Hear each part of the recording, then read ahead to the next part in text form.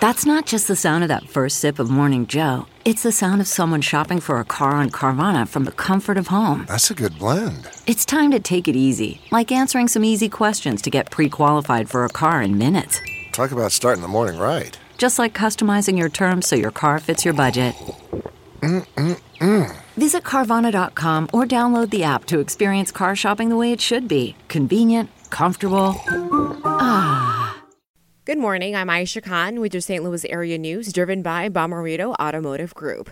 One person is dead and 6 others were injured Friday evening after an accident on eastbound Interstate 64 in West St. Louis County. Several lanes of traffic were closed at Spady Road.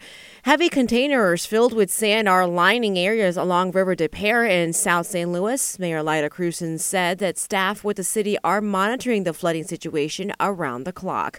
From the Fox 2 Weather Center today, partly cloudy, storms late afternoon, high of 87.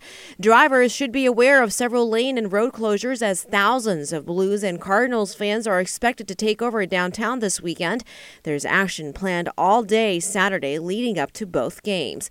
From the Fox 2 newsroom in St. Louis, I'm Aisha Khan.